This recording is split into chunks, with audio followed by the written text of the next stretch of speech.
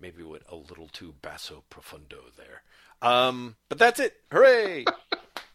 I am 100% using that as the opening. Damn! You are a cruel editor, Graham McMillan. Hilarious but cruel. I'm sorry. Shit. I'm not sorry. I'm kind of sorry. It's complicated. It is complicated. You're a complicated man, Graham.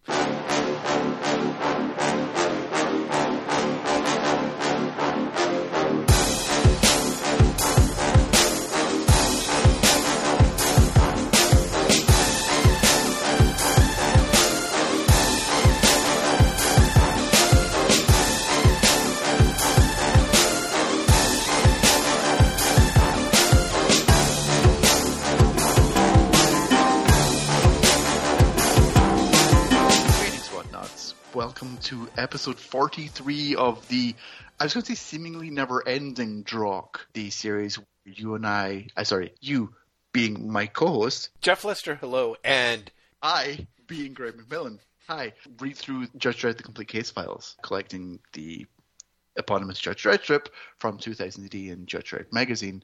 I say, like, never-ending, but, like, we're literally, Jeff, we are doing a volume this time that came out this year. Whoa. Yeah. Right? Yeah. Like, so the next time we do a Case Files, we will have caught up with the publishing schedule, which is insane. I kind of have goosebumps. It's yeah. To think about. We are doing, as I said, Judge Dredd: The Complete Case Files. This time we're doing volume 39. As I said, volume 39 was published this year. It was published at the start of this year. It reprints material from 2004, which was published in 2000 AD Prox 1388 to 1407, and magazine issues 214 to 223. It's written by a bunch of people. For a change. The last time we really enjoyed that. It's mostly John Wagner. This time, oh boy, Alan Grant, Gordon Rennie, Ian Edgington, John Wagner, Alan Barnes, Cy Spurrier, and Pat Mills are the writers. We left Pat Mills to the end because we're going by quality. Only joking. John Wagner will be at the start if we did quality. There's a bunch of artists as well. David Roach is in here. Simon Colby's in here. Dave Taylor, Henry Flint, Simon Davis, Cam Kennedy, Colin McNeil's in here for an extended run. Ian Gibson is in here for some genuinely not very good work. It's a fucking mess of a volume. I think that's fair to say. There is some truly bad material here, which is why we're coming from Stefan Oldstyle block. But nice, Jeff, it's. I'm not alone in saying this is after Volume 38, which both of us loved. Mm-hmm. Volume 39's a rough volume to read through, right? Yeah. Although, yes. Interestingly enough, I texted Graham in the middle of my reading and had just started the Pat Mills story, which is approximately halfway through the volume, more or less. It's literally the start of the magazine material. And I was like, I just don't know if I can make it through. I am so burnt. That first half was so rough. And Graham was like, oh yeah, just wait. And so I think I took that as the rest of the material from the magazine was going to be as bad, if not worse. Which is not true, but the Pat Mills stuff is much worse, I think. Okay, but see, here's the thing, Graham. And this is probably where it makes the difference for me. The very first page of that Pat Mills story, or maybe the first 2 pages, I was like, oh, this is going to suck. This is going to be so bad. And then I went on reading it, and I'm like, oh, I kind of like it. You're wrong. I know. You're objectively wrong. Well, I didn't say it was good. I said I liked it. So I think that is a get out of jail free class. That is fair. Yeah, because it is. There's some bad comics in here. Last time, like I said, when we did volume 38, you and I were marveling about like what Wagner's been able to do with the character and the subtlety he's introduced. Yeah. And then, you look at like Pat Mills and Alan Grant in particular, and they are both firmly on the Garth Marenghi school of I know that subtext and they're cowards. Like, please make sure you throw that screenshot in the in the show notes. Just because on the one hand, I'm sure everyone who's listened to this has seen that screenshot, but I I am so tempted to get that tattooed on my back for my birthday, Graham. I love that particular image and meme so much. I mean, this is when I interrupt our regular drockness to let you know, in case you don't already know. You know Garth Marenghi has a novel coming out soon, right? Yes, I do. And I'm excited. Everything about it sounds so Garth Marenghi-ish. I could scream. I'm very For excited. people who don't know what we're talking about, Garth Marenghi's Dark Place is it's not. I mean, I guess it's a sitcom. It's sort of parody of, a lot of British fantasy writers from the 1980s and 90s that was on TV in, I guess, 20 years or so ago. Maybe less. Maybe 15 years ago. It is brilliant. You guys should go. I feel like I'm preaching to the converted because I feel like I was the absolute last person to see it after seeing the memes on the internet forever. I am hoping it's still, for those of you who have, say, Amazon Prime, they put it on there. It is not on Amazon Prime anymore. It's on Peacock now. Oh, shit, on a stick. Well, Peacock is probably actually easier and less heinous in a way to watch. I was actually thinking after hearing the announcement that I was like, I got to rewatch that. And Graham, I think I only saw it within the last year. It's hilarious. Screamingly funny. It is so good. It is so good. And the line, "I know writers who use subtext and they're all cowards," really does just sum up the joke of the whole entire thing. Oh my god. Oh my god. Anyway, I'm completely getting away from what I was meaning to say, which is, like, we complimented Wagner on his subtlety, and then here we have Pat Mills and Alan Grant, who, to put it in some context, Alan Grant contributes a Osborne's parody in this called the Schnozborns. At Home with the Schnozborns. Yeah. Where the joke is they all have big noses. Yep. Yeah. That's it, you guys. That's it. Yeah. That's the entire joke. See, and so I think this is my thing, Graham, also, is, okay, so I guess for the larger context, you have, in one way or the other, the three parents of Judge Dredd. Like, you've got Pat Mills and John Wagner, who are, the My Two Dads, and then after acrimonious divorce, Wagner took up with Alan Grant, and they were together for a long time, and Grant has contributed. It is literally impossible to think of, or conceive of the era of classic Judge Dredd without Grant in the picture. He is just that absolutely essential to it. And then Wagner and Grant split. Wagner goes on to, just particularly on Dredd, do better and better and better work. And so this volume really is like the My Three Dads, the Dads O' Dredd volume.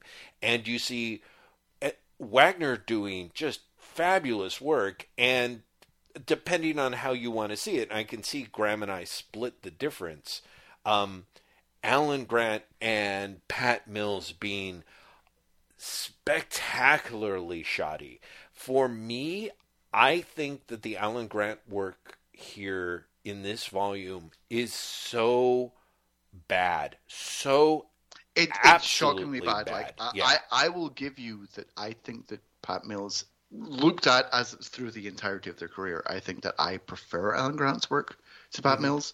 But there's no denying that, based on the material in this volume, that Alan Grant's material is so much weaker. Yeah. Like, just shockingly, horribly, stunningly weaker. Yeah. And to a point where it's kind of embarrassing. Yeah. Oh, it's genuinely embarrassing. To have nets to Wagner, but also Mills. And again, Mills' story is just shit. Well, okay. Like, it is really unsubtle, but at least it's coherent. And at least, there is a beginning, middle, and end. Well, and for a lot of Grants, there isn't. There's a joke that is just extended for 5 pages. Right. And joke is putting it strongly.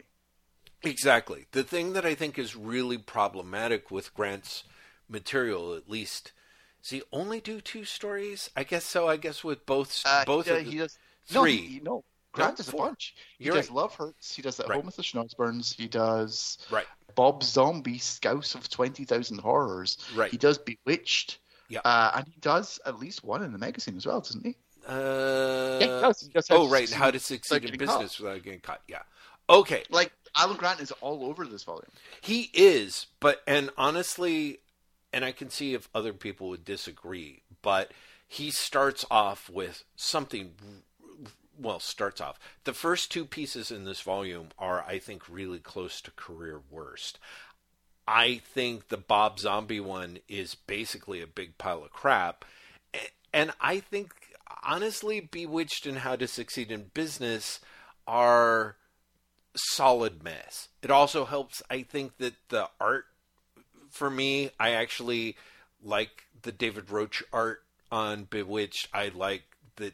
I thought that How to Succeed in Business Without Getting Caught is a boring story, but at least it's sort of competently boring. The thing about Pat Mills that one thing that I think helps him out is the art by Duke Mighton, which just sounds like such a pseudonym.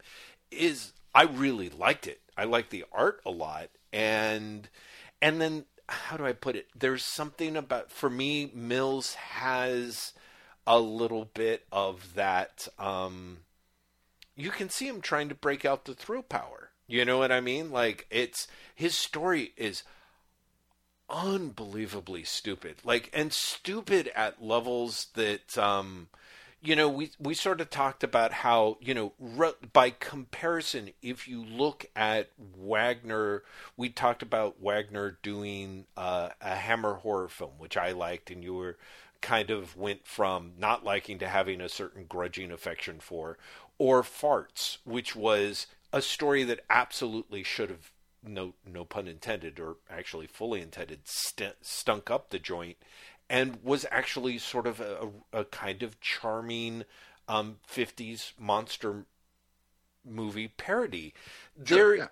Mills is trying to do, not unlike the Hammer film one, his version of a satanic cult movie pastiche with a dinosaur in it, with good-looking art. And so it's not nearly at the level of craft that Wagner has. I mean, I think that is the thing, is Mills has done a pretty remarkable job by this point in the career, and by this point, I mean this particular volume of the case files, and he still continues to work.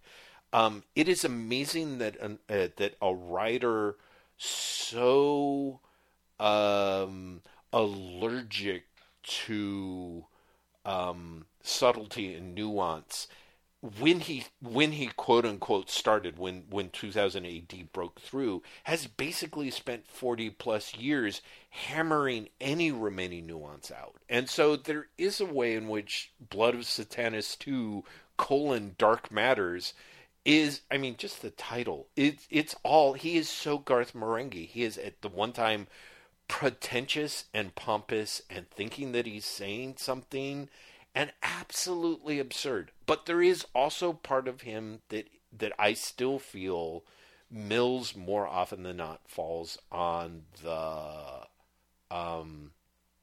entertaining side. Like, God help me, this is not, this for anyone else this would not be a compliment, but like Blood of Satanas 2: Dark Matters is a perfectly serviceable Mark Millar story. You know what I mean? Like, it's wow. The worst part is I understand what you're saying. The worst part is I'm like, sure, I get it. So, and it's okay that you don't feel that way. But I'm not sure how far I agree, but I definitely understand what you're saying. Yeah. I think that's actually a good way of explaining the appeal of Mills at this point. Mm-hmm. I think the Blood of Satanas, is it Blood of Satanas 2 or 3? I think it said on the content title page, the contents page, it says 2, Blood of Satanas 2, Dark Matters. I just think it's a bad story. I think it sounds terrible. I think it's dull, despite its incomplete ineptitude at any attempt at subtlety. Mm-hmm. Does that make sense? Mm-hmm. I don't like it's giant fucking dinosaur, and they're worshiping a dinosaur god who is disguised as a man and doesn't even realize it, and all that shit. And yet somehow it's dull. Somehow there's no level of, and again, this is purely me speaking, my experience. There's no level of pleasure in it. Right. Do you know what I mean? Like it's got all of these ingredients which should be fun. Mm-hmm. Like there's a dinosaur worshipping cult in there, you Right. know, and that I should enjoy that just on level of like the ridiculousness. Right. And instead, I feel like all of that is sucked out of it by the ham-fisted way in which Mills approaches all of it. Mm-hmm. Mm-hmm. You know, but again, at least there's a coherent beginning, middle, and end to it, as opposed to Grant's material. I feel that both Grant and Mills work with just a shocking lack of subtlety. Right.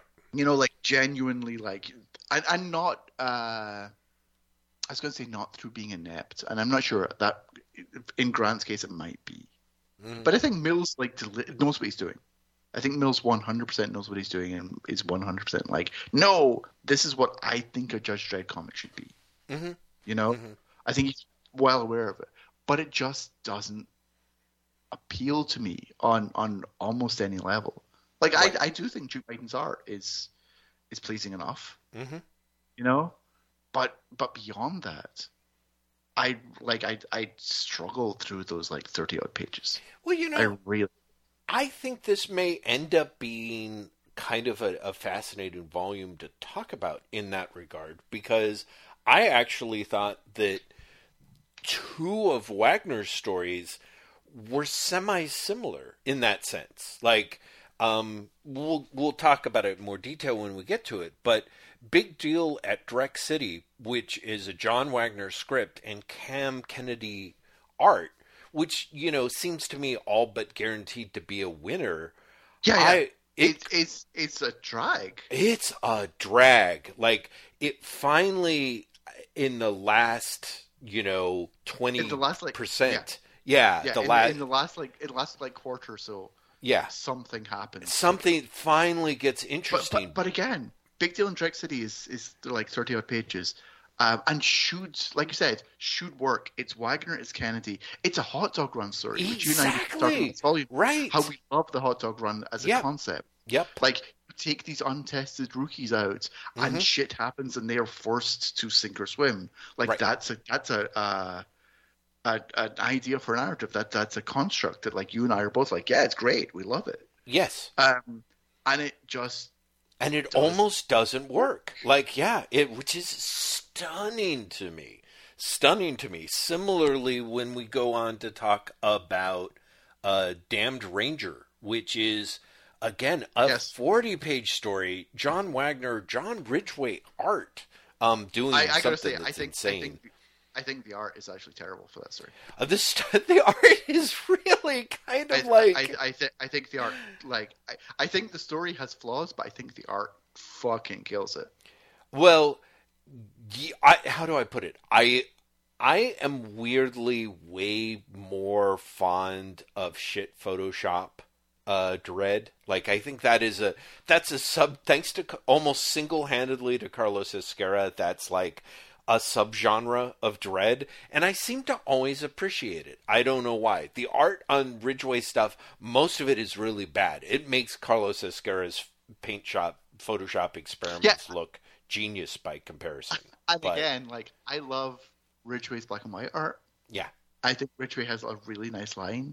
But like Ezquerra, when Ezquerra started using digital, like, you feel Ridgway is like, okay, I've got Photoshop, I've got like a 3D modeling program, right? And I can make this work because I can take shortcuts. Yep. And it's like, yeah, but your shortcuts are really obvious, dude.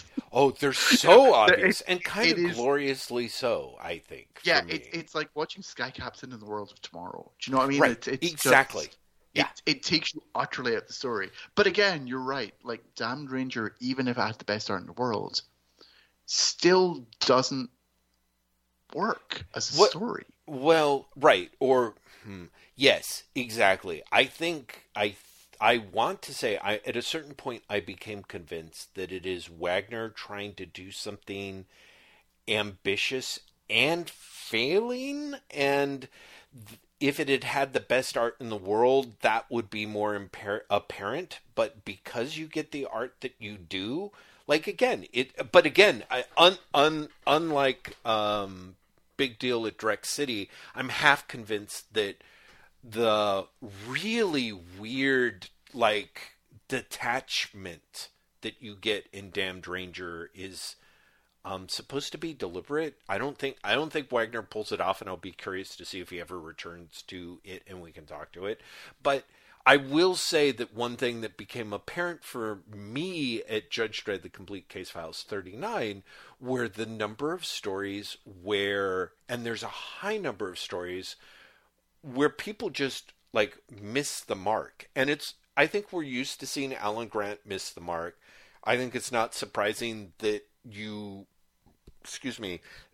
can say that Pat Mills missed the mark, because Pat Mills will angrily insist that he hit exactly the mark that he was aiming for, and it's your fault if you expected it to be the dartboard at the end of the pub and not the barkeep, you know.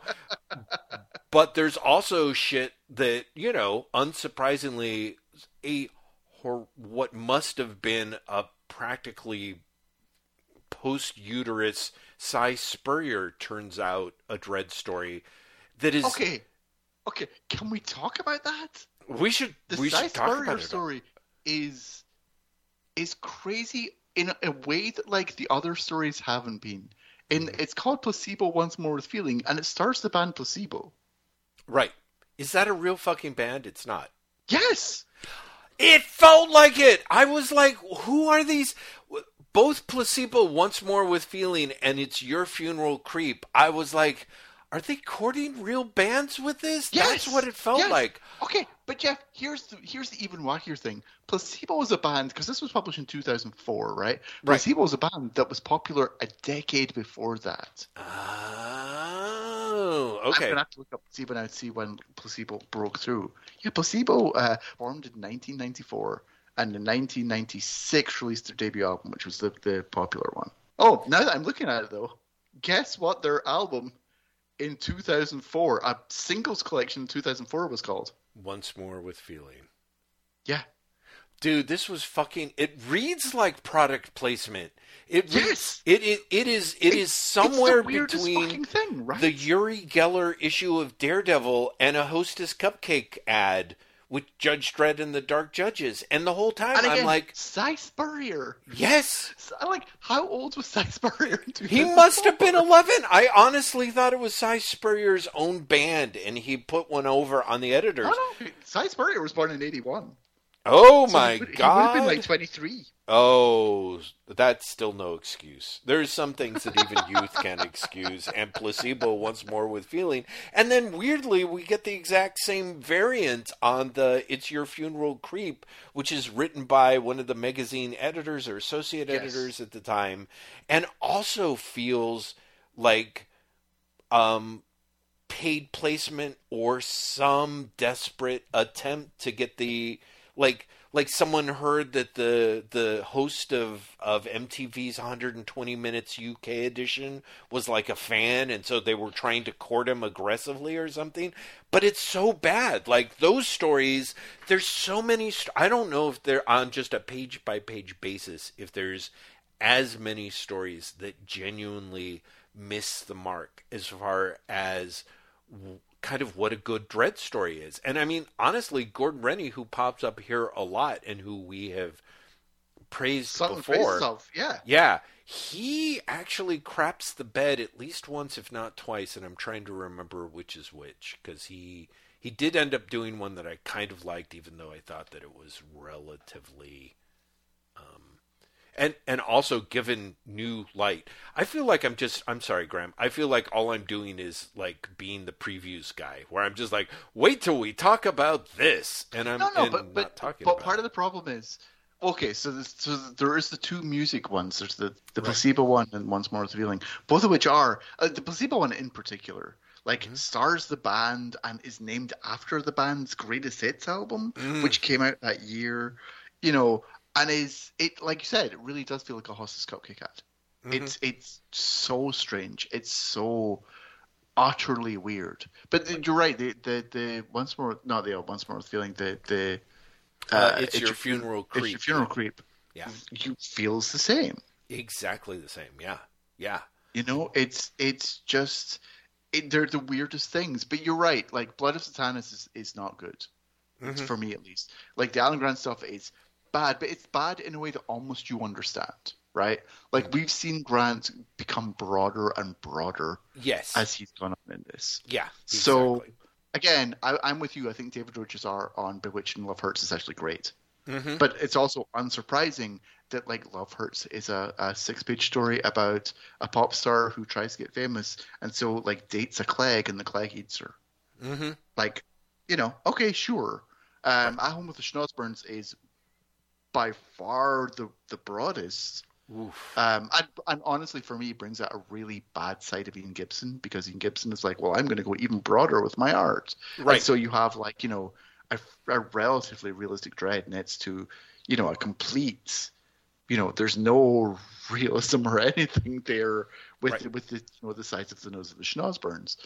But that's like broad and sort of lazy. But again, in such a way that you're like, sure, this makes sense as something that Alan Grant, who has been doing the last few stories, would do. You know, that works. Mm-hmm. But again, the placebo thing feels out of nowhere. Oh, The Church Funeral Creep seems out of nowhere, and in both cases, disruptively so. Mm-hmm. Because they're not just like bad / boring stories. They have cameos from people who were given, so, like, I don't know who the band is in its Funeral Creep is, but they're given so much attention. Yeah. You're like, it's you're aware that it's someone, Right. right? Like it's disruptive to the reading experience. Mm-hmm. But you know, you look at something like what's Ian Edgington's Tempest Fugitive is the Ian Edgington story, and it's fine. You know, it's not it doesn't do anything. Like the most interesting thing for me about that is the Disraeli art. Which is just fabulous. like a bad Dread story. Yeah, but its story's just like a bad story. No, it's a bad Dread story. But how do I put it? But it's a Dread story. Exactly. It's very much a Dread story. It's built around like here's Dread, and I think the kind of there is a gem of something clever that I don't think Edgington altogether pulls off.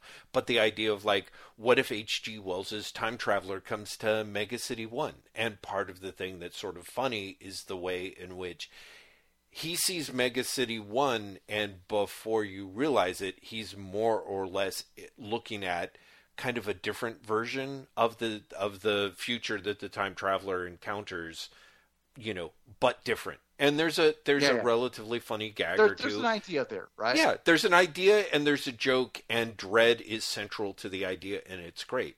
But there's, you know, both. But some of the Rennie stuff, I think, really, in a way that he previously has understood what at least we are understanding as Dread and what Wagner's doing with Dread. Right. I think here he feels like he's closer to, maybe not closer to Grant totally, but like there is a lack of subtlety and there is a I don't know, an obviousness and a sort of rush to the point or rush to the gag, right? That feels weirdly keeping with this volume and weirdly not keeping with what he was doing with the character before, if that makes sense. Yeah.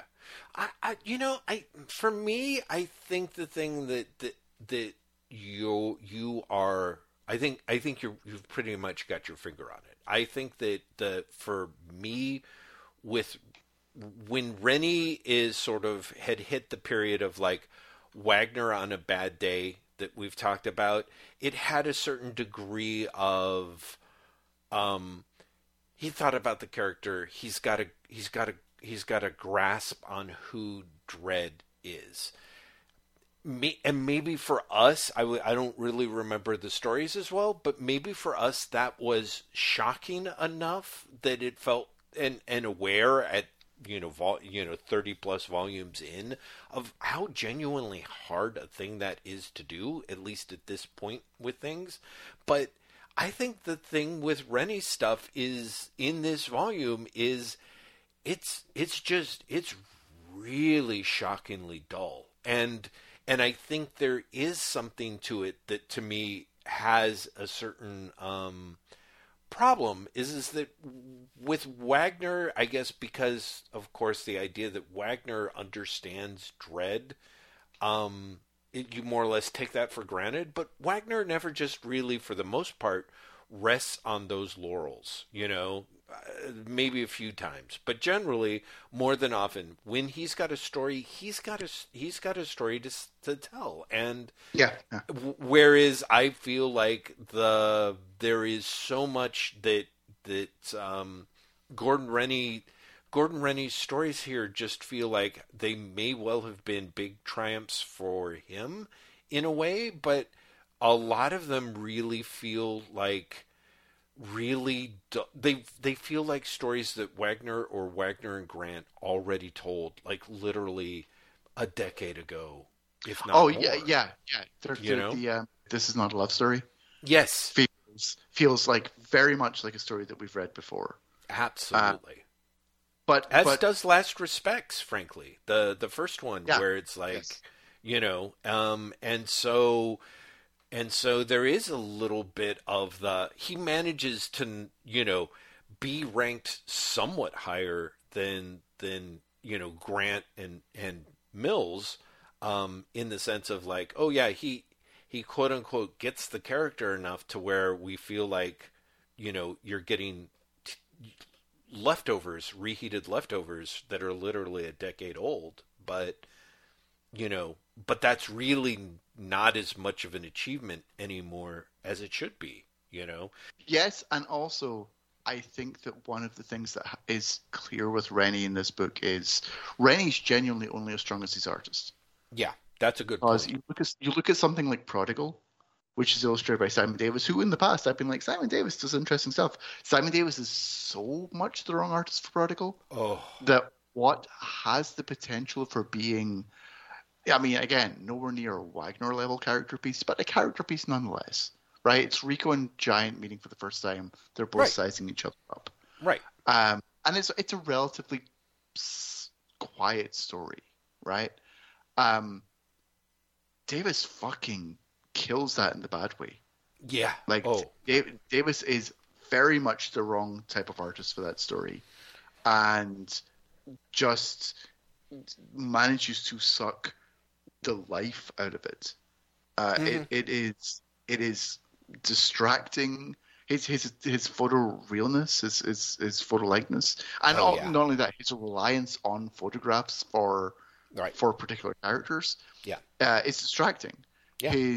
He's not able to do the dynamism that the story needs, but also he's completely unable in this story to do the character acting that both Rico and Giant need, because both of them are very much insular characters, right? Like, it's cruel to say this, but you think about what Iscaro could have done with this material. Oh God, yeah, right, totally, and it would be an entirely different story, even with exactly the same script. Yeah, and so you do see that Rennie, more than Wagner, and we've said this about Wagner in the past, but Rennie more than Wagner really relies on the strength of a good artist. For example, Master Moves.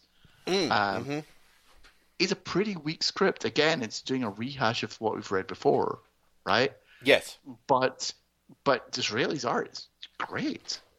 Disraeli's art is super colorful, super lively. Yeah, it's exactly. Fun to watch. It's literally a fun read. Yeah, exactly. Right. And it brings out the fun in the story. Yes, exactly. He Disraeli sells it. Disraeli has so much keeping the reader's attention and drawing the reader through the page and drawing the reader to specific parts of the story that you're there. Like, you're like, this is great. This is exactly like, I am here. I'm enjoying it. And he sells it much more than the script does, to be perfectly honest. Absolutely. So you realize how reliant Rennie is on the goodwill generated by the artist. In such a way that I think it shows Rennie for being weaker than we might have given him credit for, and I'm not sure that's entirely true. because we've both spoken before about how Wagner is also reliant on the artist very often.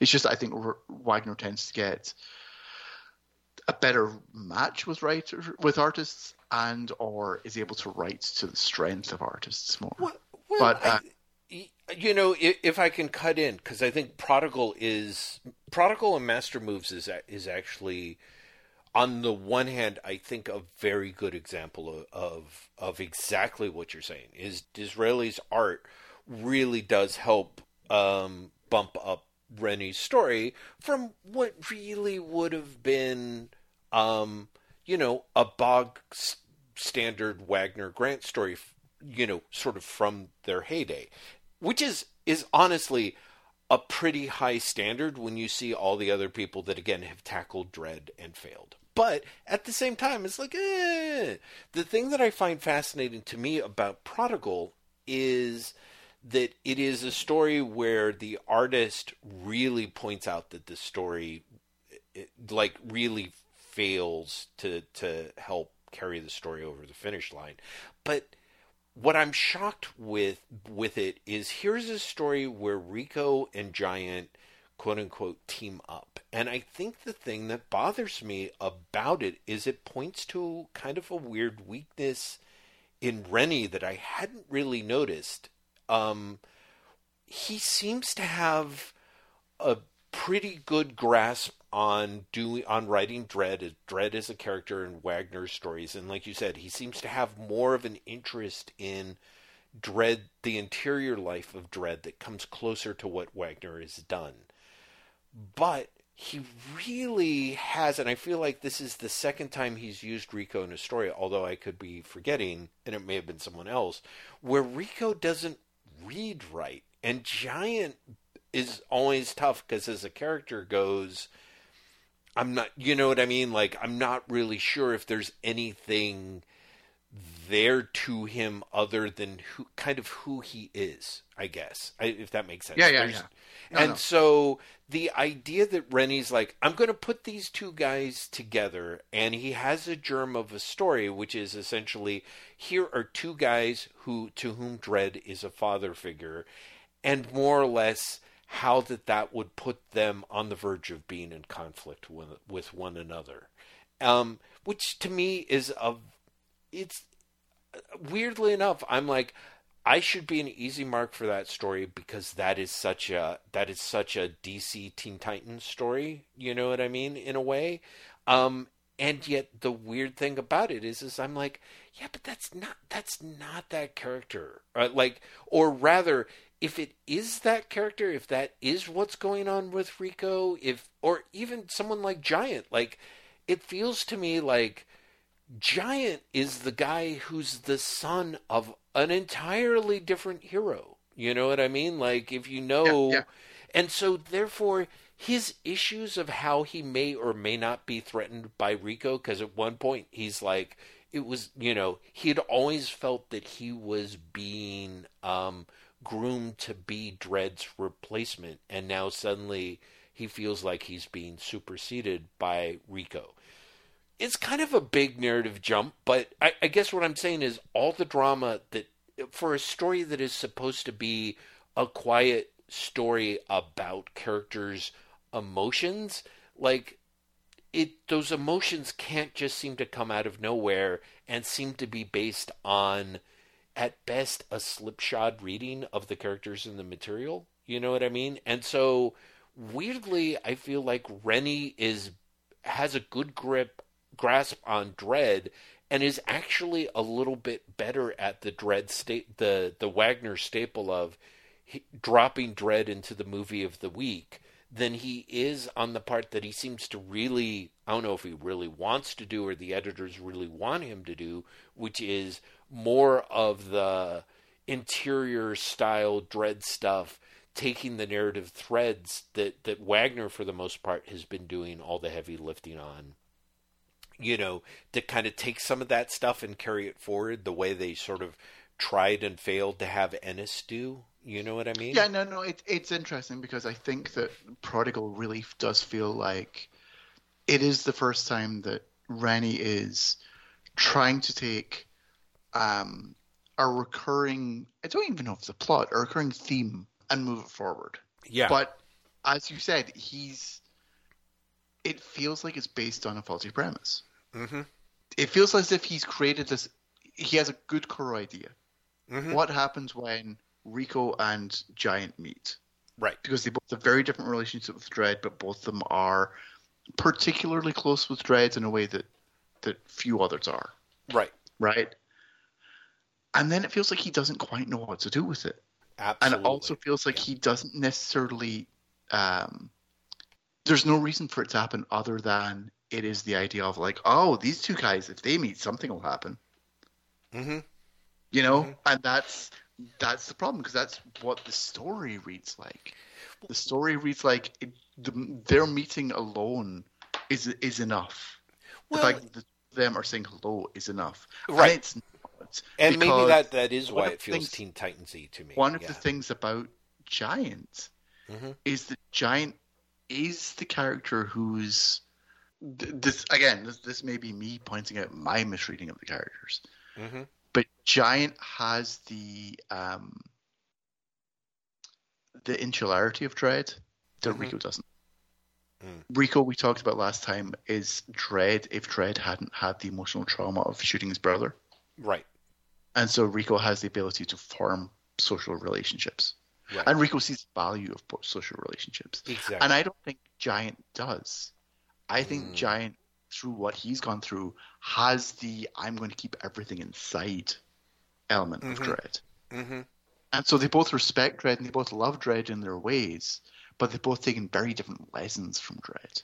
Right. And it's like it feels like a missed opportunity to have that contrast. Yeah. Not sure. Well, and I think instead it feels like it feels oddly like an Ennis era Dredd story. Yes. In that, again, Dredd isn't in it, but it feels like it's two characters being like, we're badasses. But you know who the ultimate badass is? Judge Dredd. And you must be okay because Judge Dredd likes you, from both of them. Yeah. Right. You know, it even ends with, Boy Wonder, Dredd, Junior, but something else, something more important. A brother judge. At the end of the day, that's all that matters. And that's just... Right. That does feel like something from the Ennis era, It feels glib. It feels, honestly, sort of empty. Yeah, right. Glib and empty because it's unearned. And again, it's not... How do I put it? Like, that's... Like, neither of those guys were necessarily defining themselves as that, I guess. And so... Yeah, it's just a mess. Yeah. Not only are neither guys defining themselves as that, both of those characters, as we have seen them before, wouldn't give a shit what other people were saying about them. Exactly. And this is the thing, like, who wrote, in the previous volume, who wrote that story that just felt so tone deaf, where it's, where Rico's like, I know what they all say about me in the corner of their eyes. That was Rennie again, wasn't it? Right? Exactly. And it's a huge misunderstanding of how Rico has been developed. That's the thing that drives me nuts about this story is like, there's not that many Rico appearances. You can read up on the character. Wagner's doing something very different, sort of in that weird way that it reminds me weirdly of Pat Mills, where like part of Pat Mills's thing with when he comes on Dredd, not as much in this particular story, but in previous versions, has always been very much this like Dredd should be a Marvel Comics character, and so he should always have a certain amount of the Marvel Comics character angst, and it never feels right for Dredd. And the thing that is really interesting and funny that's good in a good way about Rico is Wagner hasn't put any of that on Rico, and so for Rennie to come in and be like, Rico, he's trying to measure up to Dredd and blah, blah, blah, and so is Giant. And I'm like, no, they're not. Like, really, like, dude, there's not that many appearances. Have you read them? And so it just really feels like this, it just misses the mark at such an extreme way that, again, in a way, I think the best thing Rennie has going for him is the art is so terrible that you can just be like, oh yeah, well, let's face it, no matter what happened, that was going Yeah, to suck. this was a misfire no matter what. Exactly. But there's some really strange fundamental inflexibilities there that and how do I put it? It took me a long time of reading comics and reading about comics, particularly in the big two, before you start realizing how much at the big two, like, writers do shit that you're like, what in the name of God were you thinking? And you find out more or less later, if you're lucky, that that it's essentially, it was an editorial mandated thing, or they were going one way and the editors cut them off at the knees and then they had to go a different way. So maybe it's possible that there are, Dread's editors are like, yeah, Wagner can do whatever he wants, and we're absolutely going to give lip service to that, but we really need to, like, the drama, which makes sense. It's an easy hook of, like, here's the guy who is being groomed to be the next Dredd, and how do you live up to that? And what happens when you put him up to the guy who was basically being considered like the second best well-known judge on the force apart from Dredd? What happens when they meet? And this is one of those things where I feel like if anyone makes a pie chart of the Drock of any given Drock episode, there's a huge chunk of the pie that is just, Jeff, like, on his knees offering obeisance to John Wagner, is how Wagner avoids the traditional easiest dramatic hooks and still manages to make interesting stories. Like, Yeah. A lot of people miss that. He doesn't go for the low-hanging fruit, but he always finds a story. Yeah, exactly. Exactly. And it's telling that, this sounds ridiculous, but go with me here. Rico feels particularly a Wagner character. Yes. And honestly, Giant feels particularly a Wagner character. Other writers have come in and written Dredd at this point, and they generally have left those characters alone. I mean, Rico's relatively new, so hasn't that. But, like, Giant's been around since Necropolis, right? Mm-hmm. And so it's telling that Wagner hasn't written the story. Mm-hmm. Mm-hmm.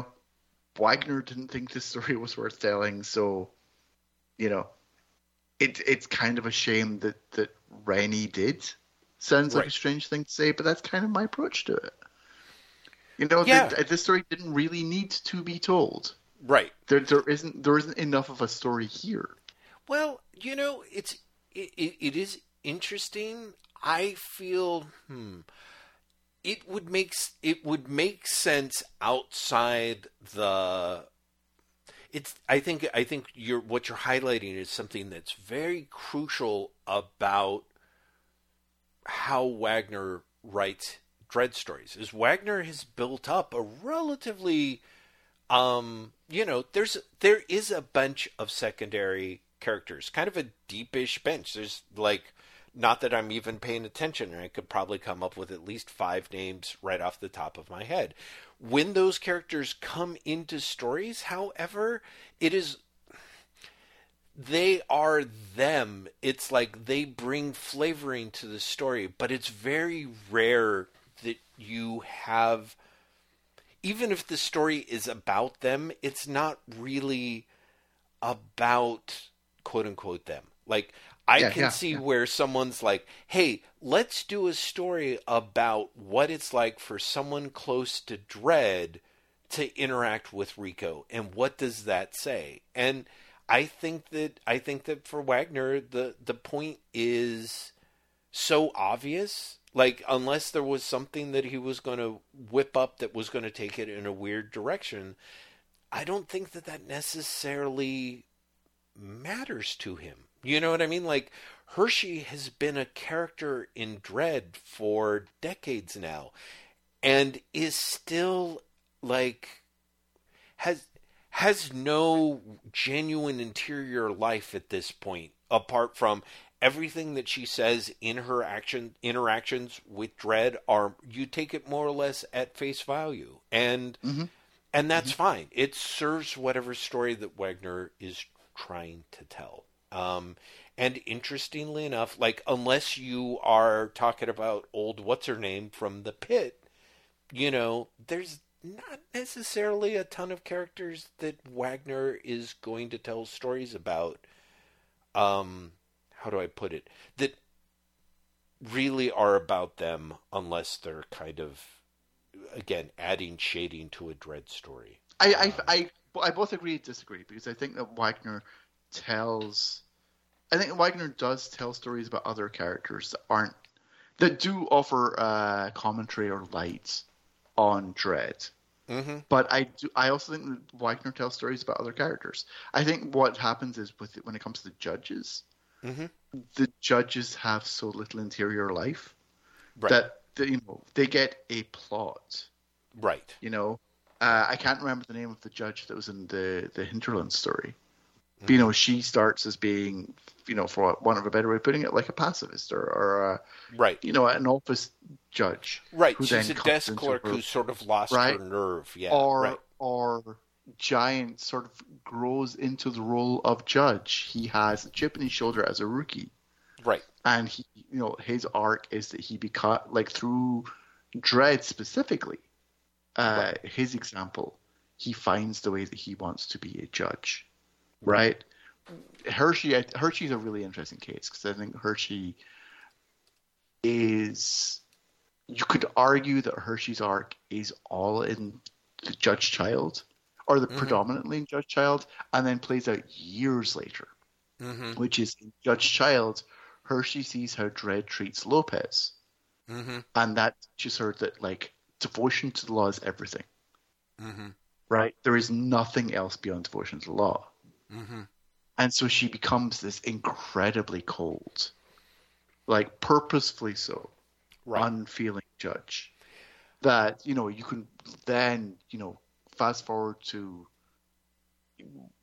stories that aren't even going to happen when we're doing the case files, but when she is the chief judge, how that plays out, or in the Hershey series running in 2018 now, how that plays out.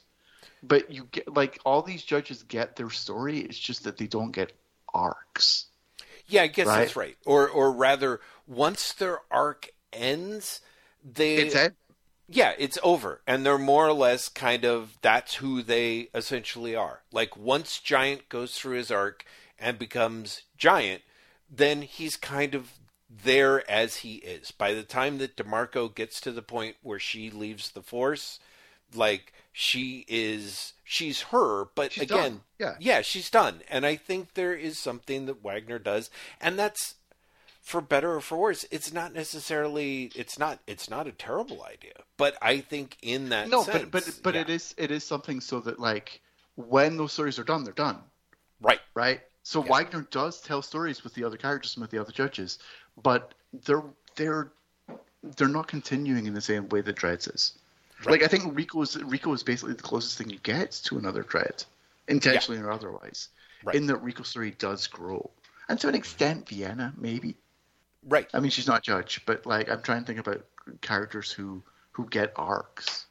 Well, I mean, weirdly enough, as long as we're talking, one could say the character with the biggest arc at this point that still sort of quote unquote is ongoing would be Walter. Walter the Wobot. Oh. I would argue. I think there's someone else entirely who's in this volume, which is PJ Maybe. Oh yeah. Actually, PJ Maybe is very interesting in this. So Graham, yes, maybe we should, because we've got some time to talk. We've been talking for an hour, and we haven't even really. Yeah. So we've talked about the stories that didn't work. Right. Which is almost all the ones that aren't written by John Wagner, and obviously some of them are written by John Wagner. Yeah, absolutely. But there are at least 2 or 3 Wagner stories in here that I really did like. Oh yeah. And I want to sort of honestly check with you as to how you felt. Terror is, I think, a great story. I think it's a flawed story. I think it isn't as successful as it should be. I think it's overlong. But I think it has a lot of amazing stuff in there. Oh yeah, and is arguably the strongest story in this book. Yes, I think I'm actually going to say, I think 6 is really good as well, which is the PJ Maybe story. Right. Yeah. 6 is I think that there's parts of Terror that to me are fucking excellent and in a way remind me a lot of Wagner's America. Yes. Which did McNeil do the art on that too, or no? McNeil did the art on that as well, and also I think it's intentional. Like there's specific callbacks. Yeah. In Terror to America, Terror is not traditionally referred to as a sequel to America, but it is, right? Yeah. Not only because McNeil draws it, but because it doesn't. Bennett Beanie's name gets dropped. Yes. A lot. Exactly. A lot because of Bennett Beanie Block, which is what I was going to say. Yeah. The main character in the story lives in Bennett Beanie Block, but also the plot is a mirror of America. It's about what happens when an unsuspecting citizen becomes wrapped up in the pro-democracy movement. Right. And what happens to them, what happens to the person they become connected to, the person they have the relationship with, and how the judges treat them. And so, to that extent, it is America again. It's the flip side of America. Right. And the weird part is, how do I put it? For me, because of course America had been built up as this thing, and of course America to me starts with such a bang and then it just ends with such a flippity gibbet for me. But Terror, there's something that's interesting. Terror in that sense, as a follow-up to America, has some scenes in it that are just very hard-hitting, and also is, to the extent that I have problems with it, I think they're kind of nitpicky things, but I also feel like they sort of undermine the story. And I think the hardest one about it is, and I could be wrong, Terror has such this is about Ireland subtext to it. You know what I mean? Like, there's a lot of, part of it is there's bombings. It's heavy on the bombings. There's a point where the terrorist group is talking about having Antarctica captured some of their crew and like being unwilling to trade or something. There was just a degree of which it felt like, to be generous, Wagner was trying to think of, as a follow-up to America, what terrorism would look like, and perhaps unsurprisingly was using Ireland as the template for it, and for whatever reason I thought weirdly didn't end up working quite right for some of those reasons, but still was pretty gripping. Because I'm an idiot, I didn't see the Ireland parallels. You're entirely right; they're there. That wasn't in my mind when I was reading. There's a page in Terror which I find fascinating, and I want to know if I'm projecting too much on it. Okay. You get Wagner / Dredd talking about the 3 types of terrorists. Yes. You have the psychos. First you have your psychos. They'd be dangerous wherever they turn up. Terror is merely incidental. Then there's your morons. Dupes, easily led and totally expendable. Fodder. Finally, your true believers. Without the true believers, the other 2 are nothing. The true believers are the engine house, and their fuel is hate. They hate something so much they justify any act, any atrocity to bring it down. He's describing the judges, isn't he? Oh, interesting. Okay. Because look at that page. Okay? Yeah, you're right. You're right. The layout of it. The true believer pose is the judge's pose. Is the judge's pose right below it? Yeah, absolutely. And in throughout Terror, you see the different groups inside the judges as well. Right? Because you get the scene later where when the judges have, amazingly kidnapped the terrorist and put a camera in his head. Oh, that's genius, yeah. But you get the judges basically treating it as a soap opera. The ones monitoring it are basically treating it as a soap opera. Mm-hmm. And Dredd basically upbraids them and is like, "You've forgotten what this is about." Because Dredd's the true believer. Right. Right? Mm-hmm. So you have your Mormons and your true believers actually having the conversation there. Yeah. So I don't think Wagner fully closes the loop. But I feel that Terror is very much a story where he's saying that the terrorists are also the judges and vice versa. Mm-hmm. Mm-hmm. That they are exactly the same. Right. And that they have the same fragmented groups within their larger organizations. Because you see that the judges, like, again, they kidnap people and stick cameras in their head. So good. You know, That was like, so horrifying and so brutal and so perfectly done. Yeah. But you see that they're not the good guys. Like, it's a strange thing when you see a story like this, because again, you have a group who's blowing people up. Right? And the judges almost by proxy become the good guys. Mm-hmm. Okay? Because these other people are murdering innocent people. Mm-hmm. To prove a point. Okay? So the baseline reading of that is, well, there's murderers and there's people who are trying to stop the murderers. They by default become the good guys. And Wagner, I think, takes pains in the story to be like, no, they're fucking not. Oh, very much so. Yeah. Like they're not the good guys. They're not doing the right thing. Right. They're engaged. Like, it's no coincidence that the terrorist group is called Total War. Mm-hmm. Because it's war. Right. Right?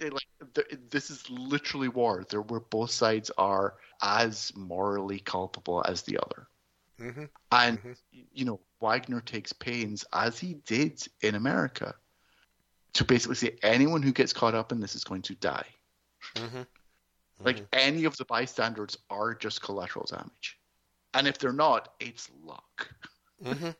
If you're not a soldier in one of these two armies, it's luck that you'd not be killed. Mm-hmm. Because neither side cares about you. Neither side, both sides are fighting for you. Neither side gives a shit about you. Right. Neither side wants to keep you safe. Yeah, because I think that is the, and again, in that weird, like, it's mostly right there, but needs a little bit of twisting. Like, the point is, like, it might even help thematically if it came to this, but the true believers, they genuinely don't believe, you know what I mean, in what they say they care about, because what they say they care about, which is the lives of innocents, they're both more than willing to sacrifice to take out the other person. Like they say, their fuel is hate, but it's also their focus. Yeah. They believe in their cause, but their cause is an abstract concept. Well, yeah, and the real thing is the hatred that they feel for the other side, and the extent to which they will do anything, for the most part, to ultimately if it means achieving their goals, it goes beyond the political spectrum right down to, like, oh, I'm sorry. I mean, terror is hard because there is a lot that is, despite the way that Wagner is like, yeah, but both sides, it's really not. You know what I mean? Like, there is a lot of, when the chips are down, Dredd is busting his ass trying to save the innocent that's caught in the middle. And the flip side is, of course, the terrorists are more or less literally trying to kill them. Exactly. for the most abstract of points ever. So it's, it's flimsy. It's flimsy, supervillain crap. And it reads like it. And I do think that there are those points where, unlike America, and I think that this is the part that to me is,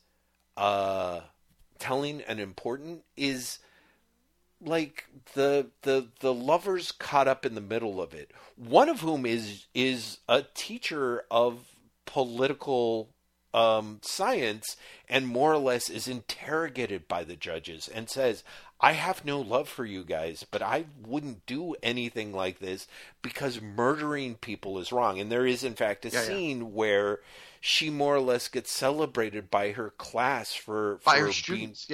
By her students. And she's like, you idiots, haven't I taught you anything? These are like the super, like, there is way more cool action sequences happening with some awesome coloring work and just some like award winning, like, should be taught in schools pacing choices that give some of the urgent scenes just this incredible urgency. But weirdly, I feel Wagner kind of, apart from the, like you said, like, oh, it's, like, anyone who gets caught in this machinery is fucked, and if you don't get caught in it, it's basically just dumb luck. But that's why I'm saying, like, he doesn't close the loop. Mm-hmm. Because I feel like he almost gets there to say both sides are the same, right? Mm-hmm. And I don't know if he doesn't because he doesn't want to, or if he pulls back. Do you know what I mean? Like, because again, that page where he's listing the 3 types of terrorists is not subtle in making it clear that he's also talking about the judges. Right. The fact that McNeil poses the true believer in the pose of the judge directly underneath him. Yeah. Like, it's right there. Yeah. No, absolutely. But he then, like you said, he doesn't, like, he has Dredd be the hero. Mm-hmm. And it's I mean, is that the problem? Is the problem that Wagner keeps on basically, like, he can't close the circle because he wants Dredd to be the hero? I mean, I honestly don't know. I'm tempted to say no, that's not it, because I feel like Wagner has in the past certainly had no problem painting Dredd as being, more than a little bit of a bastard to the point of being the villain or almost the villain. And I think in this story, one of the things that's kind of weird and shocking about it, because the other thing is that Terror appears in 2000 AD. It doesn't appear in Magazine. And so to me, there's something that feels also very different about that. Whereas America was kind of, oh, this is sort of grown-up Dredd. Like the fact that Terror is in 2000 AD. Grant is like, Wagner is like, this is Dredd. This is Dredd now. This is mainstream Dredd. And yet it's a very, it's a weirder, harder take from the Dredd that Wagner has portrayed, up until this point. You know what I mean? Like, he's gone through a period of telling stuff with Dredd. There's stuff that Dredd says and does here that I'm like, maybe kinda, sorta. I think weirdly it just has, to me, one of those feelings that Wagner's like, how do I put it? Like, Wagner is interested in talking about the machinery, I guess, of essentially, like you said, terrorists and the law. The true believers are the same, opposite sides of the same coin. But, and I think he has a little bit of the, like, I don't think he really moves much beyond the, yes, and fanatics are bad. And so, Wagner being Wagner, I think he's like, there are some fanatics that are worse than others. And so I think that might be part of why he doesn't close that loop. But part of me also feels like Wagner, again, to me, Wagner's great strength is that Wagner really, to me, is just such a consummate craftsman. But I think the flip side of that is that I think Wagner only is willing to go so far in terms of how he thinks politically about this stuff. You know what I mean? Like, and I think there's a case to be made that the whole reason why Dredd is who he is, why this strip is who, what the strip is at this point is that it's been handled by a writer who is so suspicious of fanaticism that he's like, well, I wouldn't go that far. You know what I mean? And so there's a little bit of the, like, you get the, oh, Dredd's a hero, he's the best. And Wagner's like, I wouldn't go that far. And then there's like, oh, there's Dredd, he's a total bastard. He's like the everything that's wrong with culture. And he's like, I wouldn't go that far either. You know what I mean? Like, I think there is something where Wagner's ambivalence to quote unquote going too far, it weirdly somehow is part of the paradox that kind of allows him to be like, yes, and that's why I've told like an absolutely ridiculous strip about, I don't know, my musical number or my story about farts invading space, but also when he tells a story that are about lovers being caught in an impossible society, what he's interested in is the, like, how do I make this a tense thriller? Like, like, how do I make it a scene where, like, the three characters are being pulled in different directions and you're like, oh shit, is Dredd going to get to Smith's, apartment before the killers do? Is, Dinglepuss gonna, like, get out of the van? What's going to happen to all of these characters as the thing ratchets up with live bombs and explosions and stuff? But how do I put it? Like, to me, it's kind of, Graham, you know me, I have no shortage of artistic shortcomings as a fan and aficionado. So I've never seen The Crying Game, is what I'm trying to say here, and it sort of feels I to did me, not see it going there, but I'm glad it did. Oh, thank goodness. So I kind of feel like I was reading, as I read Terror, I'm like, wow, I wish I'd seen The Crying Game, because it sort of has a certain je ne sais, like, Wagner really wanted to craft a story about lovers and terrorists and the truth and fiction and lies and honesty and murder and make it a good, gripping little thriller. And, and someone's like, yes, and what's it about? And he's like, it's about 60 pages. You know what I mean? Like, I feel like Wagner is, his blessing and his curse is first and foremost, it's about the craft and the fact that he is saying things that are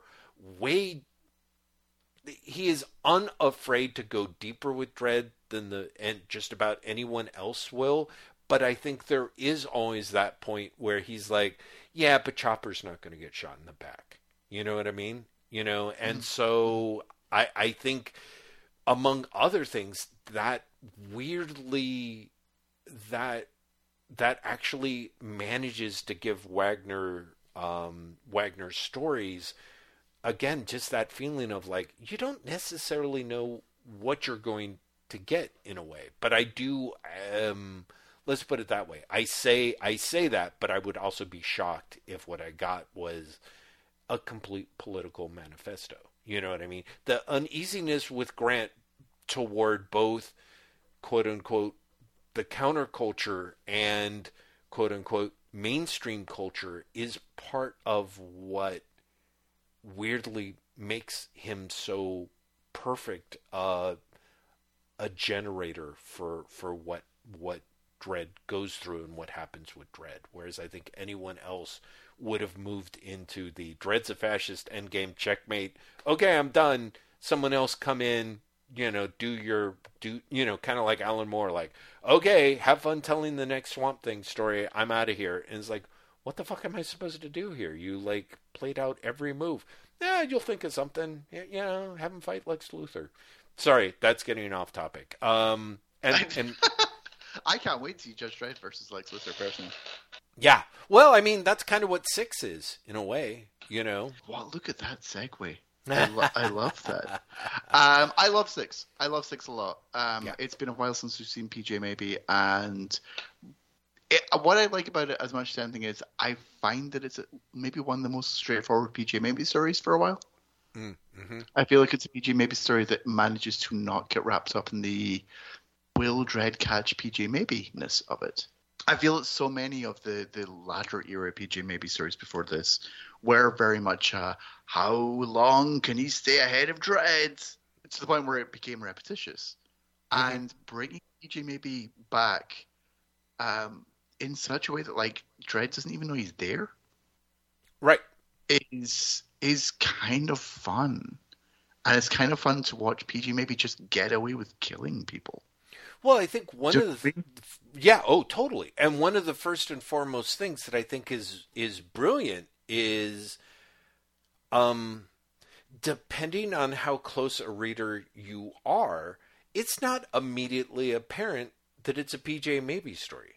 Like, I literally had a weird, like, oh man, that's a really bad editorial error. And then the second time I'm like, oh fuck, it's PJ Maybe, which is so great. That was such a great way to figure it out. Because there's no real big tells in it, I don't think, otherwise, for a good chunk of things. So for me, it's like a point where you're like, because of course, Maybe by this point has part of how he's managed to outfox Dredd and think that Dredd, you know, has killed him is, you know, he's fucked off down south, has given up his own heart so that they think that he's finally dead, and I want to say is, you know, transferred himself into yet another new body or rebuilt himself another one, you know. I don't know. I mean, I love 6. It's hard he got rid of his heart last time. Was it just his heart? So the rest of this is like the body, because of course I'm like, I don't recognize. I honestly can't remember if he's if he's put himself in someone else's body or if he's just face changed a lot, because that was another. Maybe that's it. It was sort of the face thing that changing. happened a lot towards Exactly. the end, where there was a lot of face changing.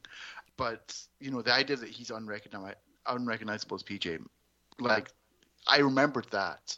I didn't remember the heart thing until it's actually brought up in the actual story. Someone actually raises the fact that you know, didn't you get his heart? Yes. But I do.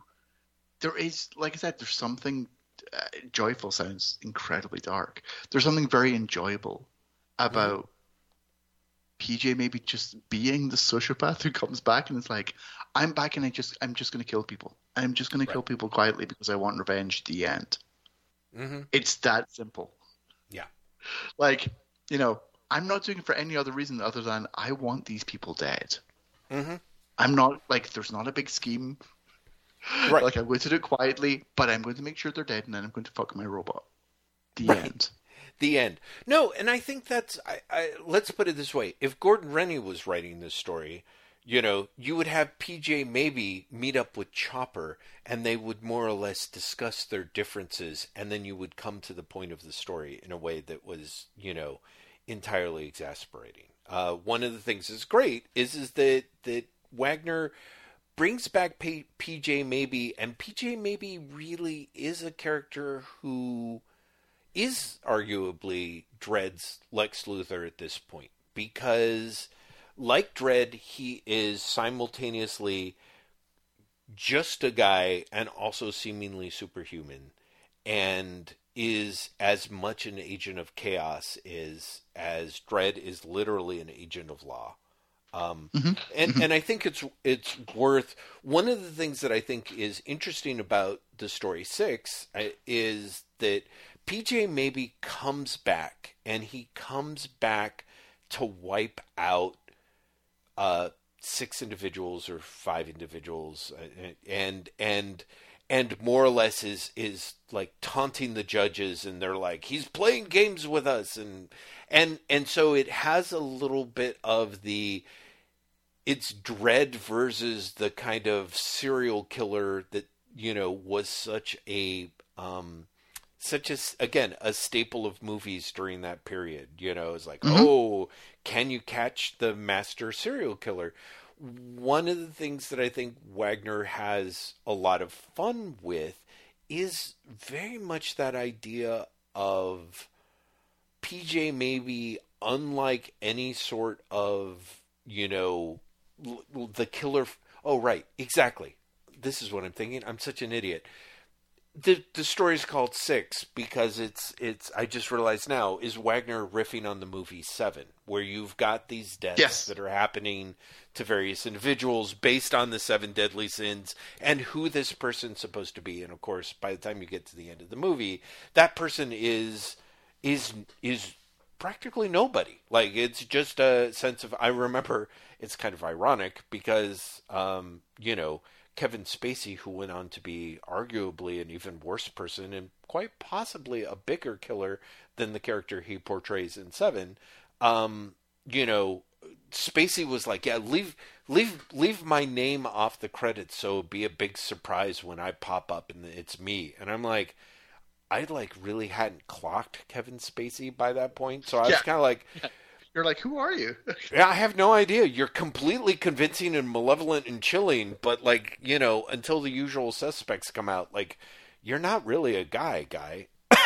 And so it's basically a riff on Wagner sort of riffing on Seven, where it's like Dredd versus the unstoppable serial killer who's got an abstract plan. And unlike Seven, where it's like, this character is a nobody, and whatever they're doing is because of this insane, grandiose Seven Deadly Sins horseshit. That's, when you think about it, just all falls apart. Wagner's like, yeah, no, this is basically all of that is bullshit. It's like the serial killer is someone who is doing this for stupid reasons based on a fucked up childhood that even they have to admit is kind of, if you think about it, faintly ludicrous. And so I do like plugging PJ Maybe in there because on the one hand you're like, oh shit, it's PJ Maybe, and like you said, this story is really lacking is Dredd going to catch him? Because for whatever reason, again, there's a certain fait accompli of yeah, of course they're not going to catch him. I think to me, the bigger, more interesting slice about it is kind of the part about PJ Maybe, which is that Maybe who has beaten Judge Dredd, got away, made his escape. You see him, and his life is unbelievably squalid and small. At a grand operatic level, he has bajillions, he's got a comfortable life, but all he can really do is fuck a sex robot. You know what I mean? He doesn't and obsess about his childhood. Right, and obsess about his childhood. Right, exactly. So that's the point, he theoretically has it all, and he comes back literally to the scene of the crime. Yeah. To settle scores that no one else remembers. From when he was 6 years old. Because that's all he does is just sit there and yeah, exactly. All he can do is sit there and be haunted by his ghosts and then go around more or less killing them off. And to the extent that he succeeds, huzzah, but I do like how empty Maybe's life is. That even as he wins, and he does, the story is all about him winning. It just seems like such a series of hollow victories, apart from the fact that he is being drawn by Chris Weston, which admittedly is one of life's great triumphs, it has to be said. Let's talk about this for a second. We actually haven't really talked about art in this volume a lot. We talked about Davis, we talked about Ridgway. Chris Weston's art in Six is great. Oh, it is great. Genuinely great, and great in a way that this is literally Weston around the same area that he's doing the filth for DC. Oh, it looks like a crossover. Yeah. Mm-hmm. Yes, that's just it. But there is an element of, and one of the things that I very much love about the filth is I find the filth really disturbing to look at. Mm-hmm. I find the filth disquieting in ways that I can't fully comprehend, never mind explain. Mm-hmm. And there's something disturbing about the visuals of 6 in the same way. Mm-hmm. Like there is something very visceral about Weston's art of this era. Mm-hmm. That feels, it sounds strange to say, but like there's something body horror-ish about Weston's art, even when he's not drawing anything horrific. Oh yeah. Like Weston maybe sneering is like existentially disturbing to me. Yes. Yeah. Which feels perfect for this story in particular. Mm-hmm. Mm-hmm. Because this is a story where, again, there's no good guys. Like, evil wins for one to be melodramatic about it. Mm-hmm. Like, Ichi maybe repeatedly gets away with murder. Right. And for the most, again, this sounds ridiculous, but for the most small reasons. Mm-hmm. And then we find out in the last page, he's still haunted by those demons. Like, he gets nothing out of it. He doesn't even get closure. No, exactly. Like there is something just very disturbing about 6 that Weston really brings to life. Oh, for sure. Yeah. Weston is the ideal artist for this strip, and is so. Weston has very classical influences. I think. Mm-hmm. You look at Weston and you can see. You can see the classic artists of like 50s, 60s, and 70s, but also you can see an element of, like a Brian Bolland in there as well. Oh, very much so, yeah. Mm-hmm. And so there's it's a beautiful strip to look at, even as at the same time it's a really, again, viscerally disturbing strip to look at. Right. Well, one of the things that I like, that I think is interesting, is that, like you said, Bolland, of course, is the one that sort of is very easy to conjure up, in part because we're looking at Dredd, and in part because of how Weston works. One of the things that Weston does, and I think it is a strange, like, I feel one of the things that Bolland does is his line work is so clean, and it gives everything a lot of boldness, and that really does make it feel kind of larger than life. And one of the things I like about Weston is if you imagine Brian Bolland trying to draw like Jeff Darrow, you know what I mean? Like, it hurts your brain. It just hurts. And I think that's something that Chris Weston does that is astonishing to me, is that he manages to he knows just the right amount of too much detail to put into it, that your brain doesn't reject it as like, oh, this is bad, overly cramped art. But it is claustrophobic. You are trapped on the fucking page with it, because you're more or less, your eye can't stop looking at it, and it gives you too much detail, and you can't stop looking, and it's fucking fabulous. But like you said, it is really disturbing. And of course, in things like the filth and in the sections here, God, how could I like watch a fat person like eat a whole bunch of mock chalk and not get the fucking reference to Seven? What a moron I am. Anyway, it's great, isn't it? It was a really good little bit of the nasty, and fucking fabulous. I don't know if we should talk about, there's a lot of really great art in this volume. There's the stuff that sucks. There is the stuff as bad as to. Mm-hmm. As bad as the writing is in this volume, like the art in this volume is really, really strong. Yeah, there's some genuinely good work in here. We talked about David Roach very quickly when we were bad-mouthing Alan Grant, but David Roach has a lovely line. I think David Roach, again, has a classical look to his work. Very And in much fact, so. you know, these days, really recently, David Roach was nominated for an Eisner this year for his Masters of British Comics art book, which I highly recommend to anyone Ooh. who has any interest in the history of art, in the history Mm-hmm. of comics art. Mm-hmm. But Roach's line is really, really lovely. Yeah. You know, and he shows up twice. Disraeli, we said, like Disraeli's art is really fun to look at. Mm-hmm. Disraeli, I think many people who read 2000 AD now are familiar with Disraeli because Disraeli does a number of strips Mm-hmm. for 2000 AD now.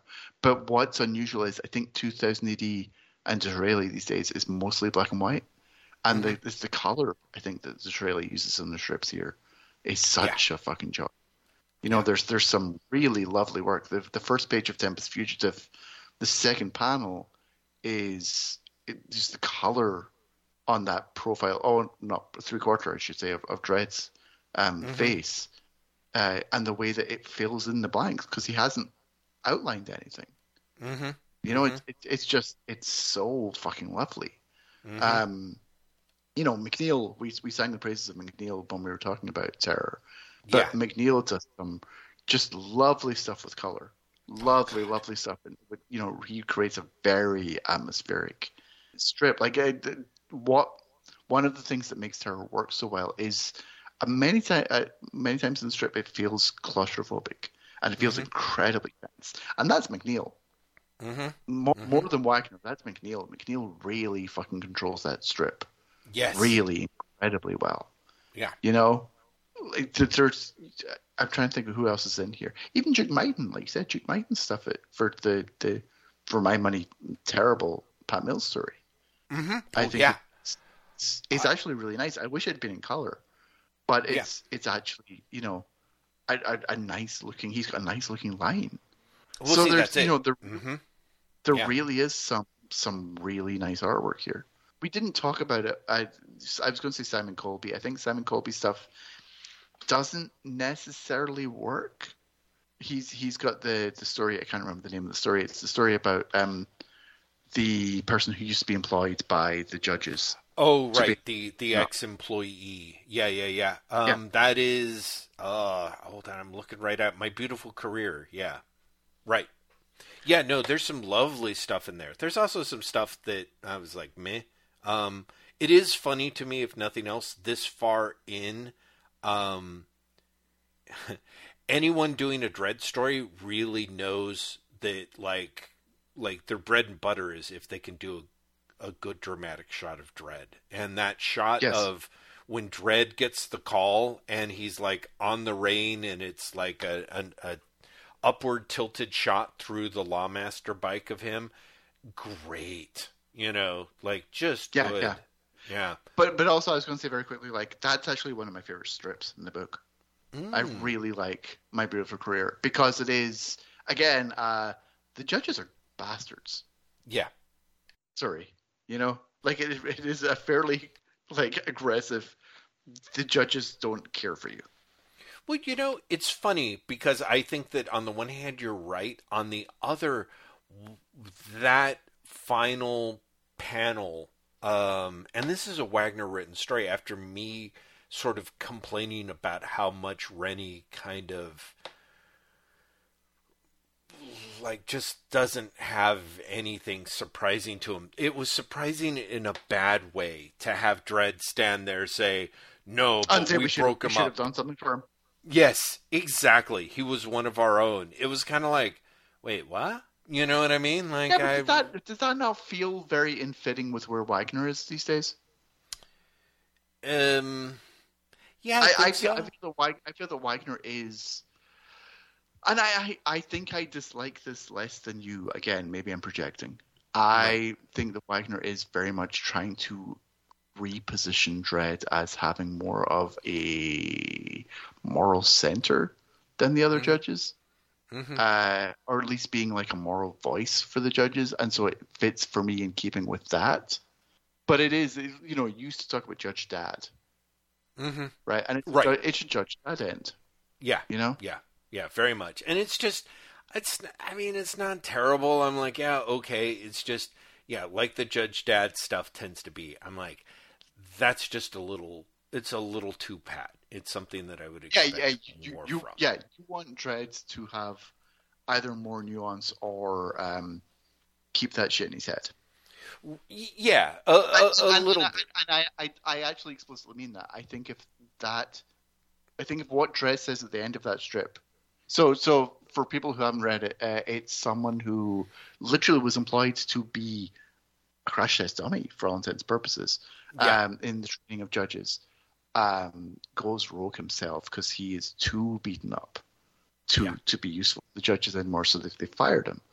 And it ends with Dredd standing over his corpse saying, "We broke him, so he was fit for nothing else. We should have looked after him. He was one of our own." And he says that out loud. And I think if he said that as a caption, you would have preferred it.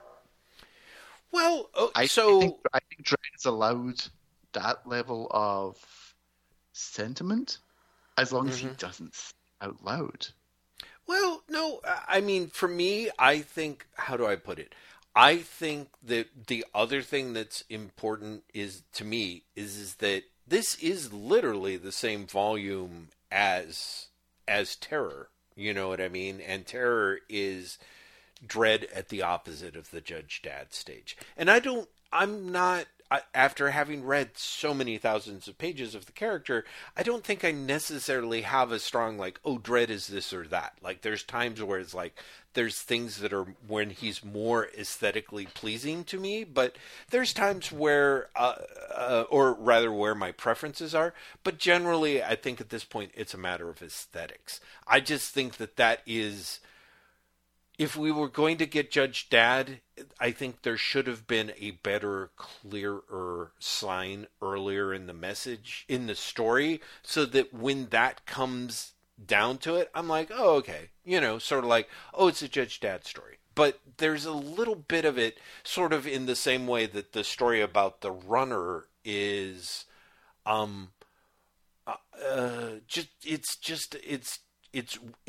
it's weirdly clumsy for Wagner. Like Damned Ranger by Wagner and Ridgway, which I think is the flawed Wagner Dredd story that I prefer, and you probably would like less, is just kind of a huge fucking mess. And I'm 90% sure is a mess that is a pastiche off a John Ford movie that I haven't seen, and I literally I actually got a really similar feel. Yeah, and I went online thinking, like, being like, okay, I've got to find this, and maybe it, I've seen this film. Exactly, and everyone's like, you idiot, it's The Searchers. How have you not seen The Searchers? Like, The Crying Game is one thing, but for fuck's sake, Jeff.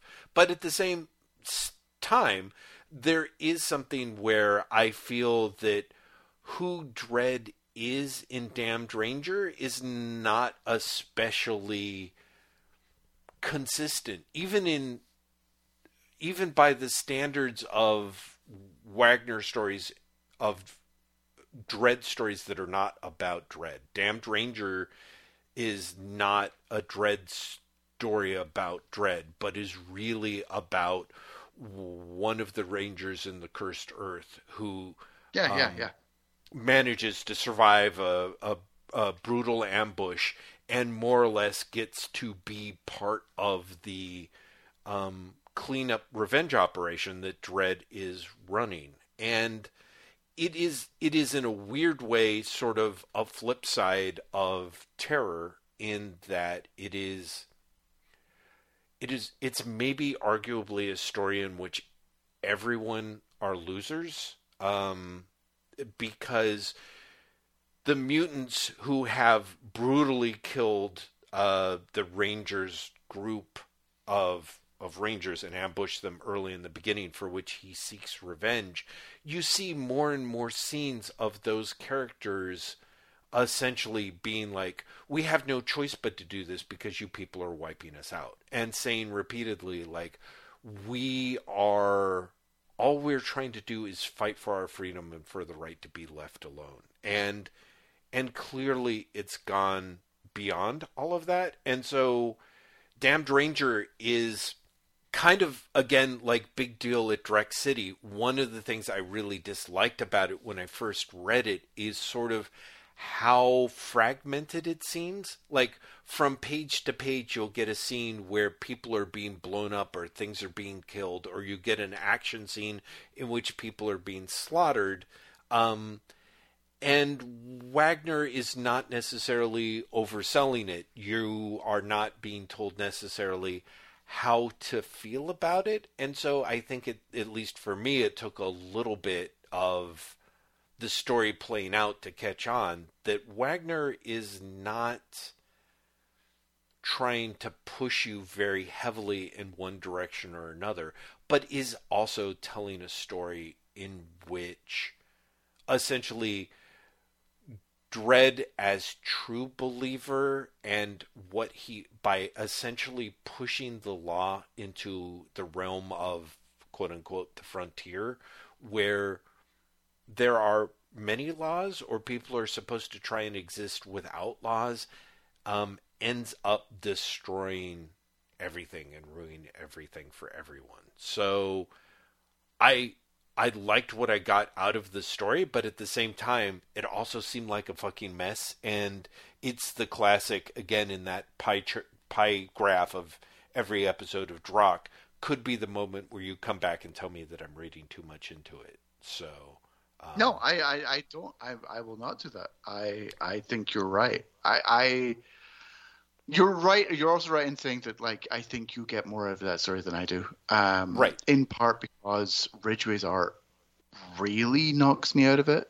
What I enjoy about Ridgway's art is how much it reminds me of old Dan Dare stories from like decades earlier. But I think that the central story, which you're right, does have like a John Ford feel to it and does have a, you know, maybe not epic, but so, you know, it feels larger than the Dredd world, if that makes sense. It feels like it feels like it's older than Dredd as well. Yes, adds a very Western feel to it. It's just that I think ultimately it's something that I felt like I had seen before, but also something that I found didn't hold my attention because of that. Exactly. Like I found it very easy to drift from that story. Oh, very much. And the way that they're telling, that Wagner tells it, not helped by the fact that Wagner is telling it in the. I mean, it's not non-linear, but it reads non-linearly. It does, absolutely. Yep. But also, it feels like Wagner himself is disinterested in it at times. Yeah. Which I think makes it very easy to be like, yeah, well, I've checked out. Yeah, no, exactly. And what I think Wagner's trying for not disinterested, but dispassionate.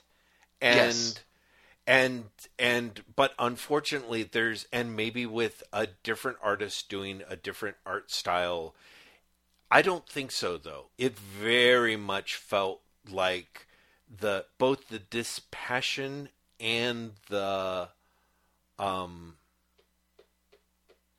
distance from it are deliberate. And so I think it's really hard to come up with a way to do that and also be like, oh, here, let me keep you engaged. And I think the closest he can be is like, here's this non-Dredd's character's, you know, quest for revenge. And yet it really does pull even further back from it. So yeah, no, again, it was very much the story where it, like the flip side of Big Deal in Dreck City, where the first 3/4 of it, I'm like, I am not feeling this. And by the end, I'm like, oh, okay, I'm not sure it was worth the investment.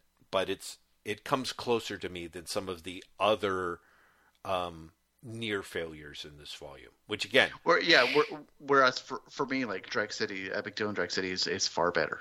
Like works far more successfully as a strip. But even that, as we were saying before, fails. You know, I think when you look at what actually works here, and again, last volume, Wagner felt on fire. Wagner felt unstoppable.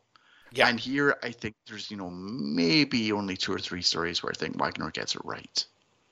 Yeah. You know, Terror is great. Yes. 6 is really good. And again, 6 might only have that power because of Weston. I'm really curious what it would be like if it wasn't as honestly creepy to read.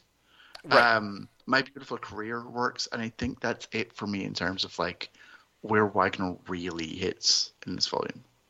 What did you think of Turkey Shoot? Because, Turkey Shoot is Wagner with two people that you like a lot on art, Cam Kennedy and Henry Flint.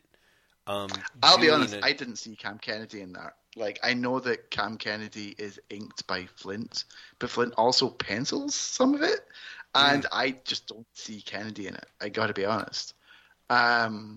It's fine. It's like a silly Christmas story. Right. A dark, Christmas story. Yeah, but like, I feel that the last volume had the Christmas story in 2000 AD, and I much preferred that. You're right. I get it. Okay. I felt that was far more stronger and far more focused. I felt that Turkey Shoot felt like a contractual obligation. For one of better. Interesting. Okay. Yeah, do you disagree? No, I don't really have strong feelings about it. I feel like it was by and large a story that for whatever reason I seem to like and dislike in equal measure. Like I was just like I was just curious if there was in theory, because it was the one thing we hadn't mentioned. And if nothing else, it's got two artists, or even just one artist that two artists I love. Yeah. Yeah. Right. So make a point to call out. I think the art is fine. Mm-hmm. Mm-hmm. Yeah. It doesn't work, and I don't quite know why it doesn't work, but it doesn't work for me. Right. I agree with you, and I also think, and I don't remember, we mentioned how Wagner was on fire on the previous volume, but I think we might have also had some caveats of he was writing a little longer than we were used to, I guess. You know what I mean? And I really feel, to the extent that this volume is kind of a big mess, even like you said with Wagner, I feel like there are near failures here, which doesn't help that once you get to the non-Wagner material, it's a lot of failures left and right. But I just kind of, there's a lot of it, like, the Drek City one just feels too fucking long. Like, I don't, and I think the Damned Ranger story also feels probably too fucking long. Damned Rangers feels incredibly long for what it manages to do. Absolutely. And I think I can see the argument for Drek City. Right. Drek City, one of the things that's easier for me with the 2080 material is I feel like the rhythm of it works better for me. I feel like there's a sense of like, oh no, I know where we are in the story. I know where we are in the episodic nature of the story. Absolutely. You get 6-page chunks, and you can feel it go. Okay, here's the start of the chapter. Here's here's the middle. Here's where we're leading up to cliffhanger. And so Drek City works for me on that level, because you do every 6 pages get the and then this. Yeah. And the Damned Ranger, by dint of being a magazine story and having a longer page limit, like I think it's just 2 issues of the magazine. Sorry, it's 3 pages. It's issues of the magazine. 3 issues, yeah. So it's big. But it's But you feel that length. Absolutely. Do you know what I mean? Like it's you feel that each chapter's 10 pages, because, for want of a better way of putting it, each chapter doesn't need to be 10 pages. No, very much so. Very much so. Jeff. Yes. We're almost 2 hours in, so let's start wrapping this up. Agreed. Drock or Dross? Because I think I'm going to say Dross. It's a really tough call, because honestly, if it wasn't for Terror, I would say Dross. But it's tough. I think I'm actually going to go with Drock, because I think I overall did like the volume more than you did. Part of that, of course, is Blood of Satanas 2 worked for me. I liked it. And a lot of the other things, again, as we mentioned, thanks to people like David Roach, and a lot of the other artists, there was stuff that I liked even when I didn't like it. There's a lot there. Yeah. Don't get me wrong. Yes. It's just that overall, I think but this way, I felt like I struggled through this volume in a way that I don't think I've struggled through a volume since Ennis was writing. Yeah, I think that is very close to true, except for weirdly enough, once I hit about once we switched to the halfway magazine mark, mark, yeah, then it worked. So, yeah, I don't know. Honestly, you know what? Yeah, I think that's fair. Let's both go with Dross on this one. I think that's fair. I think this is a very painful volume to read, and definitely not it would be the sort of thing that you would definitely earmark with the for completists only tag, I think. Yeah, exactly. Yeah. With that in mind, favorite story, Terror? Yes, I would say Terror and followed by the followed by Six. I mean, it's really I tough. I might flip that. Right. I think I might go Six followed by Terror. Yeah. Favorite non-Wagner story? That's a tough one in this book. It really is. It really is. Give me a second. I would have to say my favorite non-Wagner story is probably Master Moves, the Disraeli drawn Rennie. Yeah, exactly. Yeah, that's where I go as well. Least favorite story? Ooh, God, there's so many fucking ones here. Although I should say I do like Blood of Satanas too. I just think it's hot trash. But I mean, in terms of favorite, it might work. Worst story, man. It's so I honestly I'm acting like there's honestly anything worse in the volume than At Home with the Snosburns. That was fucking horrible. That was just Alan Grant and Gibson, whose work I am at best iffy on. Just moving into the flat out no. You know? Yeah, it's that's got to be the worst. Right, real. Exactly. I think it's more of a challenge to come up with what's the second worst. And I think it might be Placebo once more with Feeling, because that is... Is it? I don't know. I mean, honestly, maybe it's not, because It's Your Funeral Creep is the same story but worse and with worse art. Like, say what you will about that Placebo story, at least you've got John McCrae having a good time. Like, the drawings are fun to look at. It's Your Funeral Creep is pretty fucking bad. How to Succeed in Business Without Getting Caught might be up there as well, to be perfectly honest with you. Oh, interesting. Oh no, tell a lie. Bob Zombie, Scouts of 20,000 Horrors. Yes. Because I actually really hate the airbrushed art in that. Yeah. That one is just crap top to bottom, I think. So, yeah, no, there's so many choices as to what is terrible here, but yeah. It's really hard. Yeah, it's a really rough volume. It felt it was pretty punishing for at least half of it. And again, I've got to say, I was really relieved when you were like, I'm struggling through this volume, because I was just a bit ahead of you. Oh, okay. I was maybe at like My Beautiful Career. Ooh. Or maybe Prodigal. I'd maybe just finished Prodigal. Right. And I also was like, poof. Yeah, exactly. This book. Yeah. No, it's true.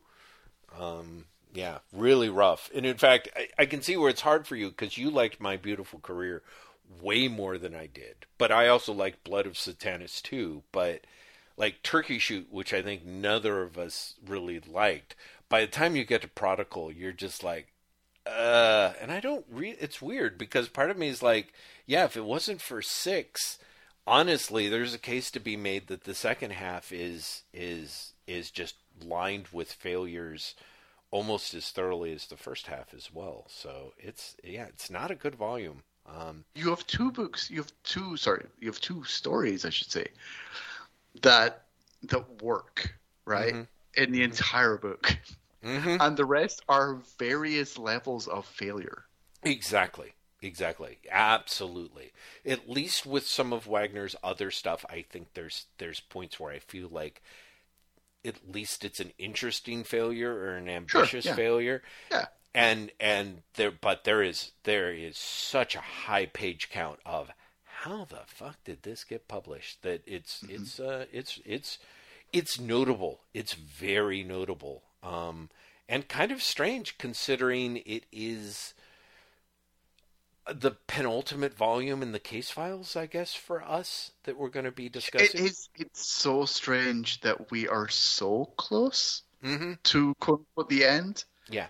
I mean, Dread obviously continues for another 20 years after this, but like we're very close to catching up and being done with the reread. Yeah. And this is surprisingly bad, right? Yeah. For being so far. Yeah, I agree. Although weirdly, not nearly as faith shaking, I guess, as again, just you really got to go a long ways before you get, to me, as robustly shitty as the Ennis years. And again, I think some of that is, not just to be laid on Ennis's feet, but between it probably because the British industry was so in such dire straits compared to what DC and Vertigo were offering.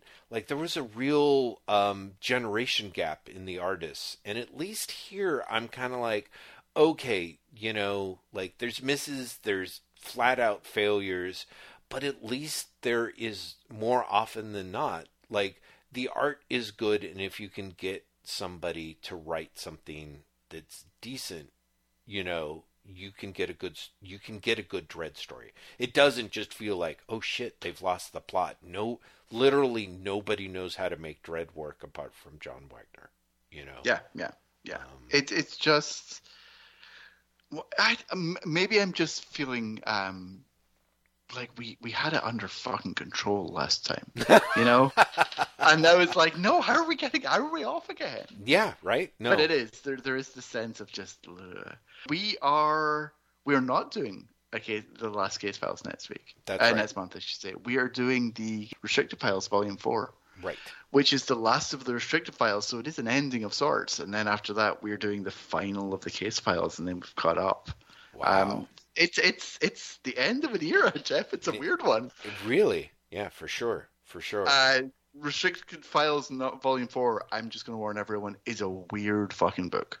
Mm-hmm. We thought this one was weird. The Restricted Files Volume 4 is so much fucking weirder. Oh, I believe it. I have to say that apart from, I don't know, maybe it was the second volume of Restricted Case Files or whatever, they've always just been kind of, odds and ends. I never have my I never have my hopes up, I guess. Yeah, well, you're like, good news, Jeff. Yeah, pretty much. Like, well, that's good, because you shouldn't. Right. Yeah, that's in a month. In a month, we are going to be doing Restricted Files Volume 4. In the meantime, the show notes for this will be up on Wait What Podcast on Monday at some point. Again, probably trending towards the end of the day. I'm sorry, the day job takes priority. Otherwise, you can check us out on Twitter at Wait What Podcasts. Jeff is on Twitter at LazyBastard, at LazyBastid. And I am on Twitter at Graham M, at GraemEm. We are a Patreon supporter podcast. This entire thing exists because of Patreon, and Jeff is about to tell you why right now. Yeah. Hey, everyone. As you know, we are so grateful to all of our listeners for everything that you have given back to us, apart from just your hard-earned time and maybe a little bit of your listening range, depending on how much you crank up your podcasts. I don't know. And as Graham alluded to and / more or less give away, we're super grateful to the subset of our listeners that are Patreon supporters and throw us a little bit of their hard-earned dosh. Hugely appreciated, has managed to get us out of a jam or two, and also helped underwrite some really wonderful comic purchases, which I will promise to at least unveil one of before this run of Drak is through. And speaking of Drak, this is a stretch goal that we promised a million years ago, and is one of the few that we've kept reliably. This and Baxter Building, our read through of the first 416 issues of Fantastic Four, only exist because of our supporters on Patreon. I am immensely grateful to you for that, because I'm a very different comic book reader slash aficionado than I was before this particular journey started. I think I can read Dredd for fun now. I feel like I have opinions on Dredd that are sort of semi-earned, at least by hours in the chair, if nothing else. And I will fucking throw down for anyone who fails to realize what an absolutely brilliant comic book writer John Wagner is. So all of that really is a result of you guys. So thank you for that. I want to give a special shout out to Empress Audrey, Queen of the Galaxy, for her ongoing support of the podcast. And apparently for keeping things kosher at the kosher and copacetic at the cosmic level. I wish I'd come up with another K sound for that, but it doesn't always work out. Graham? All I can say is mission accomplished, everyone. We've convinced Jeff that John Wagner is fucking great. We are back. We are back in a week. I've genuinely lost track of time. We're back in a week with the regular rate what? I That's actually right. had to look at the calendar for real. Yeah. Until then, this is Drock, so Jeff sings that. Yeah, it is the time where I put on my super melodic, mellifluous voice, some gentle music, and say, hey, listener, Drock, you're under arrest. Report to the ISO cubes, and we'll see you in 30.